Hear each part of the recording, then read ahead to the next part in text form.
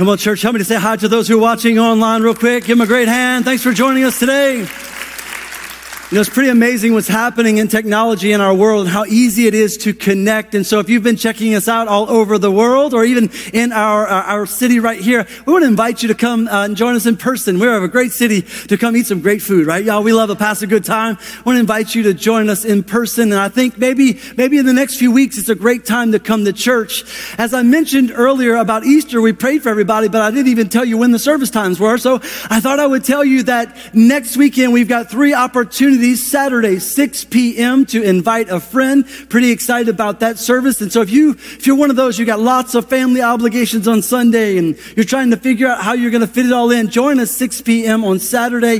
What the worship team has prepared is a beautiful time from beginning to end of how it's all going to weave together and how the message is going to impact you. And we're going to celebrate, we're going to give Jesus, right, the party of all parties, because what he did in that, and what we celebrate in this time is really recognizing probably the most pivotal point in our Christian history, his death, burial, and resurrection. So Saturday, 6 p.m., Sunday, 9 a.m., 10:30 a.m. Look at your neighbor real quick and say, you better be there, right? You better be there, all right? I also want to remind you that it's going to be a Sunday with lots of things going on. And so for those of you that this is home and you're here every week, get here early, move to the middle or sit to the side, help our ushers out. Come on. Our ushers told me last week, could you help a brother out, right? Like, could you push to the center? Because here's the deal. It's a Sunday where someone's going to sit in your seat, all right? It's going to happen. And so you need to act like a Christian next Sunday, all right?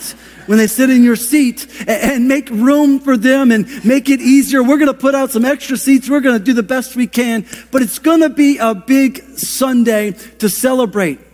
And then just insider info, we haven't said this publicly. The Sunday after, we're having an after church party. It's happening. It's happening. There's an after church party at our new property, y'all. So come on, that's exciting, right? So it's like Sunday's going to a wedding. You're going to come here for church and then you're going down the road for the party. Can y'all handle this? You did it for a wedding. You could do it for Jesus. All right. And so it's going to be one party after 2 services on Sunday. Come ready. 2 services on Sunday. Oh, it's like my brain just went somewhere else, right? That's happening the weekend after Easter. Last but not least, before we conclude our Sound Doctrine series, yesterday, we had 14 different projects, serving projects around our city. Brought you a couple of pictures just to celebrate. Can we give God some praise for what he did under the bridge? Come on, feeding the homeless. Come on, give it the next, praying. Look at this. I love these spiritual moments. These are some great serving in Columbia Park. Come on, Miss Susie. Come on, taking care of the elderly there and serving them. This is in City Park with all that was going on there. We were giving away free water and then we beautified Paris Avenue. We cleaned some sidewalks. We did some work. And then I told our team, I said, I don't know how this happened, but every picture they picked, I was in it. Did y'all notice that, right? I just want you to know your pastor's Superman. I was flying to 14 different places. No, I did not do a single project. Got to confess. Is that okay? Confession is good for the soul, bad for the reputation.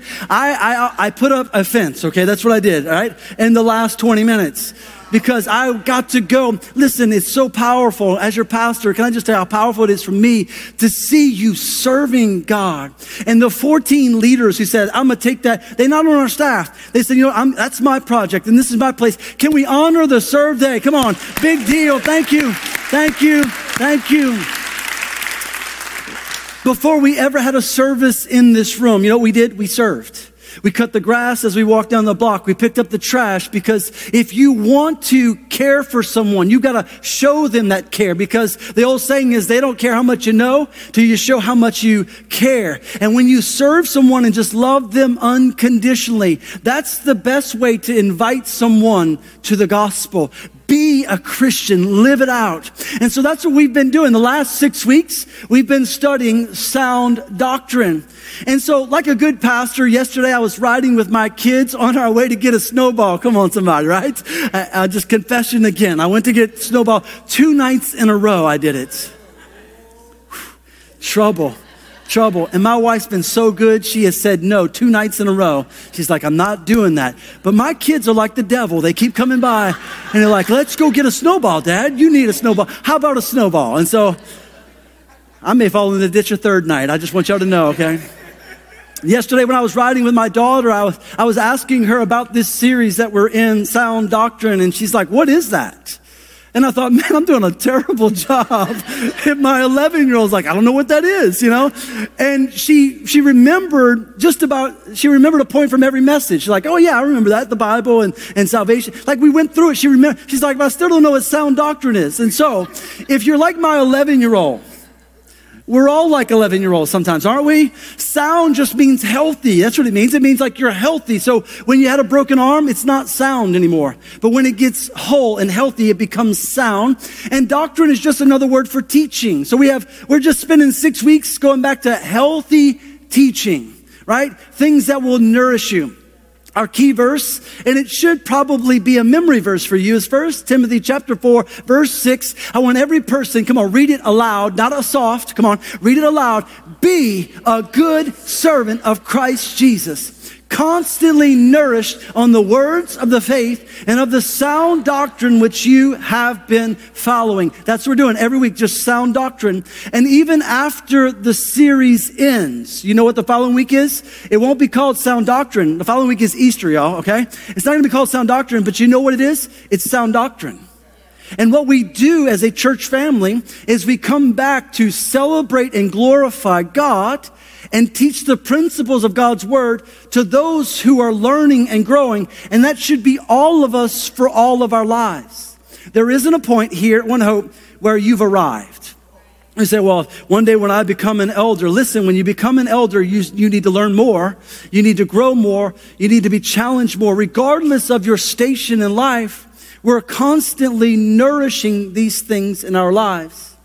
To conclude this series, we're going to jump into talking about and really trying to answer what things you need to know about the end times.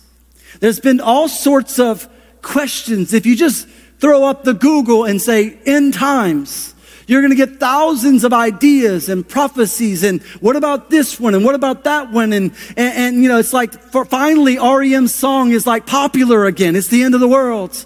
And we know it, right? And so unfortunately, as I said last week, we don't feel fine. Everyone's scared and worried and kind of trying to figure out what to do. Today, I want to do the best I can to just help you to be confident that we are in the end. And we have been in it since Jesus left.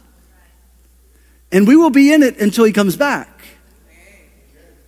But you can be confident and not be afraid. Probably the best passages to read to help you to grow in understanding this is Matthew chapter 24 and 25. And we begin in Matthew chapter 24, verse 3. It said, later, Jesus sat on the Mount of Olives, and his disciples came to him privately and said, tell us when all this will happen. I want you to notice that first word, later. Because they had heard Jesus talking about this end time stuff, and they had asked him some questions, and like a good friend, Jesus decided not to text them back till 3 hours later, all right? Will you answer our questions? And I'm so thankful that the disciples weren't bashful because they asked the same questions I think we would ask. They said, tell us when this is going to happen. What sign will signal your return and the end of the world? And Jesus, he explained it to them, like we say down in the South, right? Jesus told them, don't let anyone mislead you, for many will come in my name claiming I am the Messiah, and they will deceive many. So just so you know, if someone's having to say, I'm the Messiah, I'm the Messiah, I'm the Messiah, you should go the other direction. Because when Jesus breaks the eastern sky, you won't have to say, is that him? You won't have to say, I don't know, is that God? No. Listen, the whole world will recognize. He says, and you will hear of wars and threats of wars, but don't panic. Yes, these things must take place, but the end won't follow immediately. Nation will go to war against nation and kingdom against kingdom. There will be famines and earthquakes in many parts of the world, but all this is only the first of the birth pains, with more to come. Thanks, Jesus. Could you be a little more positive? It's like, hey, could you be more positive, God? Yeah, I'm positive this is the way it's going to go. When you read Matthew 24, doesn't it make you think that he's talking about today?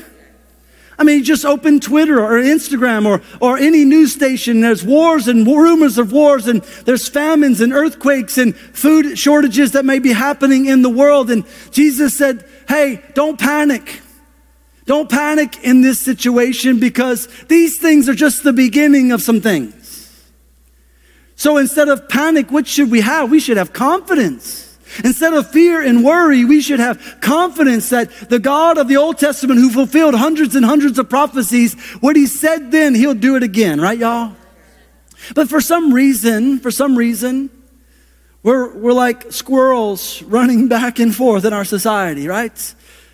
You ever seen a squirrel trying to chase an acorn? It's kind of amusing. There's no such thing as a straight line. You ever seen one run into the road and look at you and then go the other way? This is what's happening in our culture right now in regards to our faith. And today I just want to speak seriously with you for just a moment about some of the things that are happening in our world. Because the foundations of our nation are being eroded. And there's this popular belief today that just like the Empire State Building, that we can build this massive building and that at any moment we can just tear the foundation out and shove in a new foundation and everything will be okay. Well, just like any building, if you're going to change out the foundation, if you don't do it well and if you don't do it correctly, there's immediate collapse. And that's what's happened in our culture, this constant doomsday preaching. It's the end of the world and we know it. It's all about to collapse. But I would say to you today that yes, the foundations of our nation are being challenged. But God has called us to stand up in the face of those things and not cower in fear, but do the work we're called to do in faith. Because our world and our nation needs people of faith more than ever before. Our world is desperate for you to know what you believe and to believe it strongly and hold to the foundation, because if not, there will be pain and more pain in our world. Pastor, you're preaching doom and gloom. No, I'm not. Our nation was founded on a Judeo-Christian ethic, meaning we were not founded to force Christianity down anyone's throat. We were founded on a value and a belief in God so that people could choose to follow God and not have to. If you look at the foundation of our nation, they were fleeing England that was tyrannical in regards to their faith, and they used their faith in God as a way to manipulate and control people, so much so that the way they were going to make the world Christian is that they were going to launch a crusade, and you're either going to confess Christ or die. Can I tell you, the crusades never worked? Amen, everybody?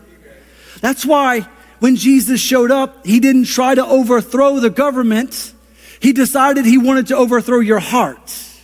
He decided to do something on the inside of us because he knew that if he did the work in here, that it would come out here in our lives. And what our nation needs as we're struggling to determine who we are going to continue to be is not for us to shrink back and say, well, should I say I'm a Christian? Can I just tell you, if you have to announce you are, there may be some problems going on, y'all. Because the Bible says that the world should see it. They should see that when it starts rocking to and fro, that you've got peace in the midst of a storm, that you've got grace in the midst of trouble, that you, instead of anxiety, you've got hope in your life. Why? Because you're a child of the Most High God, and you've been nourished on some words. You've been nourished on some faith and some truth that's holding you strong in the face of these storms. With these wars that are going on, you can see that in the past 20 to 40 years that our nation has risen to being what I would call the world's ethical policeman. Albeit imperfect, America is not perfect. We still had a moral standard that would oppose genocidal maniacs. Amen, everybody? We had a nation that would oppose crazy things and starting wars for no reason whatsoever. But the tension you're feeling is now for who is going to be the number one world power, who is going to stand in the place of authority. And some of y'all say, Pastor, you're going deeper than I expected. I am. There are two other nations, there's Russia and China, who are trying to dethrone an ethical leadership model in the world. We're not perfect. Did y'all hear me say that? I'll say it again. America is not perfect, but that Judeo-Christian ethic for over 200 years has provided a foundation that has allowed us to be the most helpful and the most powerful nation in the world. And under our leadership, the gospel has flourished in the world. And what is happening in our world is trying to topple our moral authority because we've allowed our ethics to change in our nation at such a level that other crazy countries can say, see, they don't have a right to tell you what to do. See, they don't have a right to go that direction. And so there is a struggle. I don't think that Russia is going to become the world power. They're so near collapse already. But the people we should consider is what is happening in China and whether or not they should become the world's most powerful nation. I think it's a healthy question. And I think it's something we as a people should challenge. You say, well, Pastor, I understand you've taken us right into CNN and MSNBC right now, and I avoid those all the time. I understand. I'm not here to preach doom and gloom. I'm here to give you truth and hope. I'm here to speak some things to you because more than ever, our nation needs you to be constantly nourished and to express sound doctrine to the world. Because if we continue the direction we're going, there is going to be more pain in the world. You say, well, Pastor, you said you're going to give me truth and hope. Here it is.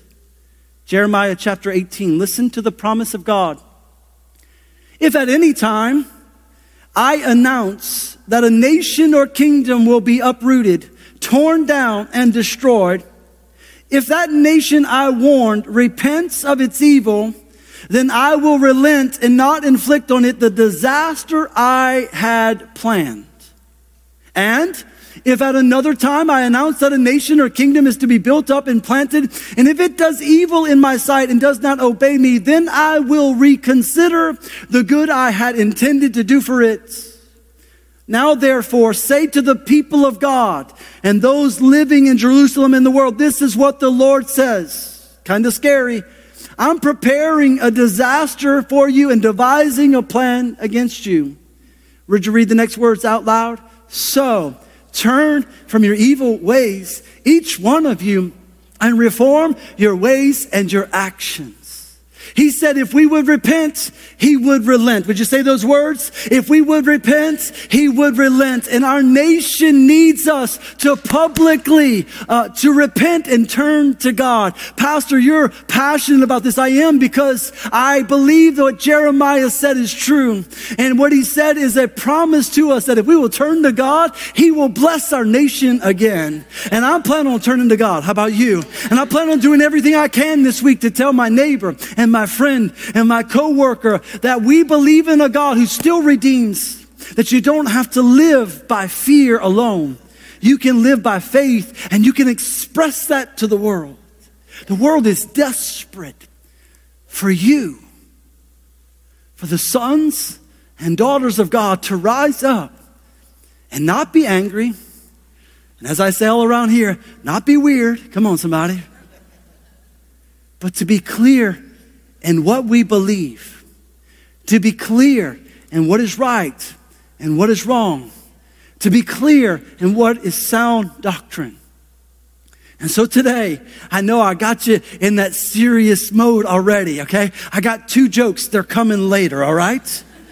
That was one of them, all right? I just needed you to know, all right?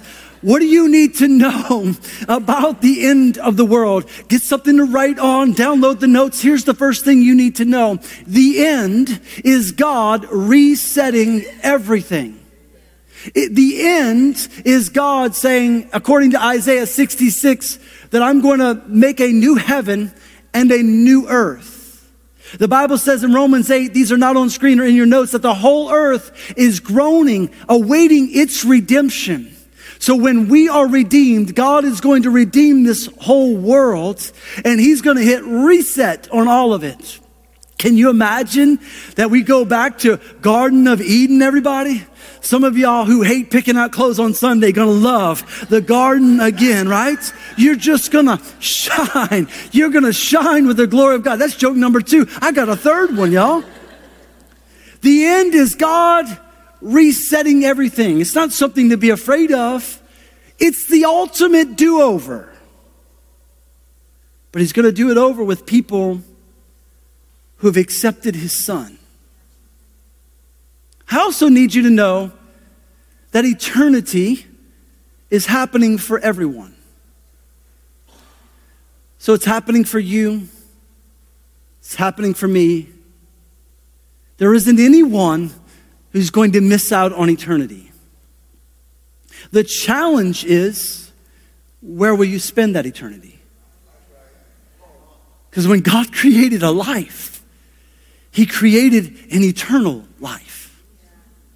Such a powerful thought. Such a powerful thought to digest today that when God created you, he created you to live forever with him. And he created an opportunity for us to live in the best place possible. Ecclesiastes chapter 3:3, the writer says, God has made everything beautiful for its own time. I love that opening line. That's a refrigerator verse right there. If you're struggling with your value and your beauty, God has made every one of you beautiful. Amen, everybody? If you didn't say amen, you need to say it, right? If you don't believe it, how is anybody else going to believe it? God made everything beautiful for its own time. He has planted eternity in the human heart. But even so, people cannot see the whole scope of God's work from the beginning to end. We have a hard time connecting the dots because what we have set before us is wars and rumors of wars, instead of a healthy diet of God, you said, and I believe, and God, you did it in the past, and you'll do it again. We've set our eyes on fear instead of faith. And today what I want to say to you very, very clearly is that if you'll set your eyes on faith and you'll believe what Jesus said he's actually going to do, you'll begin to have hope again. You'll begin to be grounded again. Instead of rocking to and fro, that sound doctrine will nourish your soul and you'll have peace. And so today I want to give you 6 truths about the end that are very, very clear in the Bible. I want to make sure that you got 6 truths. And you say, well, Pastor, are you going to tell us when it's all going to happen? Yes and no. Take some notes with me. Number 1, first truth, most important truth. If you're going to have sound doctrine regarding the end, number 1, you need to know that Jesus is coming back. There isn't a single Christian denomination that doesn't believe this. You know that? If you grew up Catholic, Jesus is coming back. You grew up with a Baptist mama, Jesus is coming back. Where are my Methodists? Where are my Lutherans? Where are my, Pentecostal? Come on, raise something right there, right? Right, where you at? Where you at? Like, no matter where you come from, everyone agrees that the greatest confusion that happened with Jewish people is that they thought the prophecies about God coming were going to happen all at one time. And they didn't recognize that those prophecies were telling us that Jesus was going to come 2 times. And so they looked down the line of history and the biblical prophecies and they saw a king in the back. And they thought, well, certainly when he shows up, he's got to overthrow the government. And if he doesn't overthrow the government, then he can't be the Messiah. And what they don't realize is that if you turn history in a way where you could see it sideways, those prophecies were saying, when I come on the first time, I'm going to win hearts and minds. When I come on the second time, I'm going to change the world like you've never been changed before. You won't be able to deny who I am. Jesus is coming back. Matthew 25:31, when the Son of Man comes in his glory and all the angels with him, then he will sit upon his glorious throne. All the nations will be gathered in his presence. Jesus is coming back. And there's no getting around it.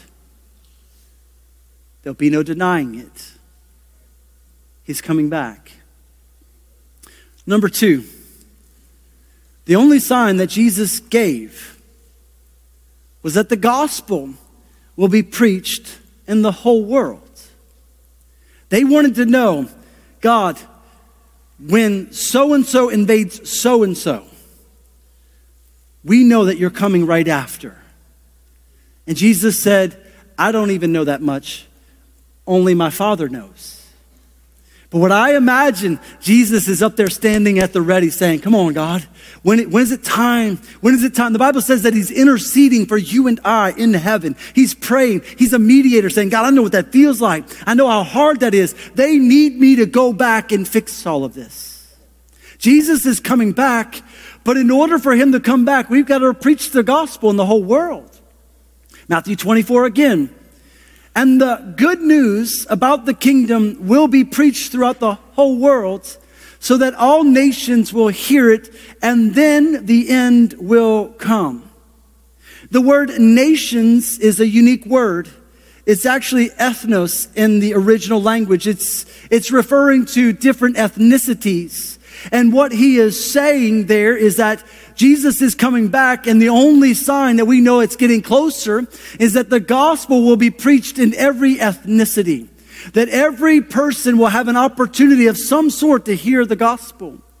So because of technology, we're in a generation that it's happening more quickly than any other generation. And right now, every Bible translation group decided to come together and unify under one roof. And we are currently only 2,000 translations away from every single language and people group having the Bible that they can read and hear and learn about Jesus. Only 2,000. Some predict that we're 15 years away from someone being able to pull up their phone in every single language and reading what the Bible says. Listen, we take it for granted that we speak the same language and read the same Bible, because if I was up here giving it to you in Latin, 3 of you would know what I'm talking about, and you would have to trust this guy a lot. Leaves room for lots of manipulation. Y'all got me, all right? So what is being done with the Bible is that we're pushing it forward. So you want to know what the sign is? The gospel will be preached. The gospel will be preached. And that's why we invest in unreached people groups. That's why we put more missions dollars in places that don't have the gospel than places that have it. Number 3, third truth about the end you just got to know. That is that judgment is certain, but not to be feared. Judgment, the Bible says, is going to be one day. And this is one of those moments kind of blows my mind when you read the Bible, because the Bible is very, very clear that Jesus is going to judge the whole world in one day. And so makes me kind of wonder that when we all kick the bucket here, however we kick the bucket here, that we just fast forward all the way to this one moment with God where we stand before him on that day. 2 Corinthians 5:10 says, for we must all appear before the judgment seat of Christ, so that each of us may receive what is due us for the things done while in the body, whether good or bad. One day we're going to stand before God. And on that judgment day, there are going to be 2 judgments. The first is what is referred to as the great white throne of judgment. We read about it in Revelation chapter 20. And at that judgment, that is what Matthew 25 is talking about, where he's going to separate the sheep from the goats, the people who follow Jesus. You want to know when you stand before God how the test is going to go? It's a 2-part question. Y'all ready for this? I'm giving you an open book today, right? Number 1 question, what did you do with my son Jesus? Number 2, what did you do with what I gave you? The first judgment is going to determine whether you get the second question at all. And the second question is known as the Bema seat of Christ, where you sit before Jesus Christ and he gives out rewards. He's going to like, hey, I saw your serve day in 2022. I saw you serving the widow over here that nobody saw about. I saw the person you fed and the person you cared for. I saw your tithes and offerings, right? And the Bible says that God's going to hand out rewards based upon what we did with our life. This is pretty cool. So here's my prayer, y'all. Here's my prayer. That my reward just has a snowball stand on the corner, everybody. right? I don't care if I got a street of gold or a street of silver. I just want a snowball stand on the corner so that the nectar of heaven can be readily available, right? I don't know what I'm doing with snowballs right now. I'm in trouble, right? Listen, judgment for Christians isn't anything we should fear. Judgment is where God says, you followed me. You followed me. This week I read about 3 men who were in a terrible car accident. When they were in the accident, they all found themselves standing before St. Peter at the same time. And St. Peter opened the Lamb's Book of Life and said, let me see if I can find your name in here. Let me see if you passed the first question. Do you know Jesus? And all 3 passed the first test. Pretty exciting. And so St. Peter, while he's kind of going through the processing, said, hey, I got to make sure some things are in order. So tell me what you hope people would say about you when they come to visit you on that day to celebrate your life. And the first one, he said, you know what? Hey, I just hope they say, man, he was an incredible doctor. He cared for the community. He made a difference. He really was an amazing man. And Peter's like, oh, that's great. I think that's good. And the second man, he said, you know what? I've been a math teacher my entire life, and I hope my students are there. And they say that I helped them understand math and grow, and that I was a good father. Somehow, St. Peter said, that's awesome. I think it's beautiful. And the third one walked up and said, you know, I hope when they lean in and they look into the casket that day, that they say, look, he's moving. Not even funny, but y'all laughed. Hey, y'all, we're going to stand before God. Don't be afraid of it. You're going to hear, well done, good and faithful. Enter in to the place of rest. I got a couple more. And as I always say, the piano man's already here. Number 4, leaving early is our hope. You say, what do you mean, I want to die young? No, that's not what I'm saying. The Bible talks about a rapture of believers. That there might be an opportunity that some may skip some of the suffering that's going to happen in the world. And I just got to tell you, if there's an early elevator going up without some suffering, how many of y'all want to be in the early elevator, right? That's right. So our hope is, I'm preparing for being here in the hard time, but I'm praying like I'm going to heaven in the first elevator. Amen, everybody? 1 Thessalonians chapter 4 is where we find this description of a rapture. He says, we tell you this directly from the Lord. We who are still living when the Lord returns will not meet him ahead of those who have died.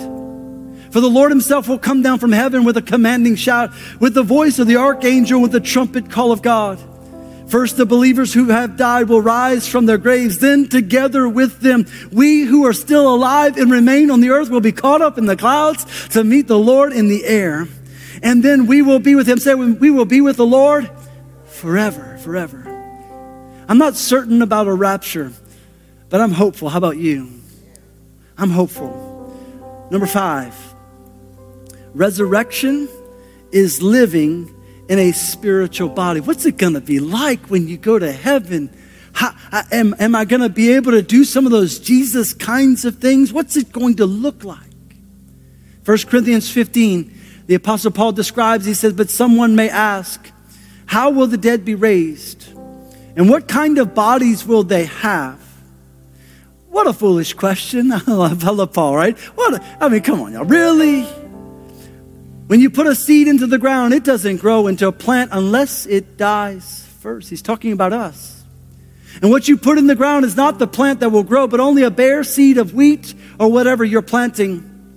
Then God gives the new body he wants it to have. It is the same way with the resurrection of the dead. Our earthly bodies are planted in the ground when we die, but they will be raised to live forever. Our bodies are buried in brokenness, but they will be raised in glory. They are buried in weakness, but they will be raised in strength. They are buried as natural human bodies, that they will be raised as spiritual bodies. Our hope is that one day this back problem I got isn't carried into heaven. Amen, everybody? And your allergies aren't going to make it into heaven. Oh, that's come on, Jesus, right? Mosquitoes are gone in heaven. I'm believing, right? Not sure about cats.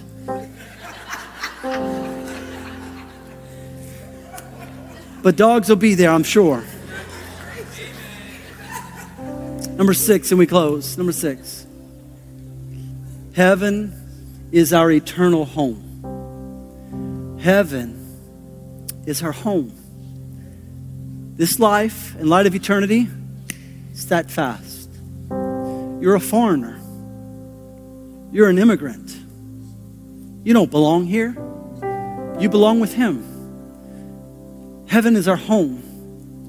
We use the term heaven as a way to represent what Jesus is actually going to do. Heaven isn't just a celestial place in the clouds. When He resets it all, there will be a new heaven and a new earth. And Jesus said in John chapter 14, don't let your hearts be troubled. Don't fall into doom and gloom. Trust in God. And trust also in me.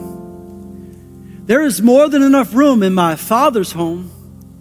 If this were not so, would I have told you that I'm going to prepare a place for you? I want you to know, hey, One Hope, when everything is ready, I'll come and get you so that you will always be with me where I am. And you know the way to where I'm going. Today, we know how to get there. We confess with our mouths, and we believe in our hearts, and we turn to God, and we are saved. And as we get closer to the end, don't live in fear. Live in faith, because you are placed here for such a time as this. Would you bow with me online, in the room?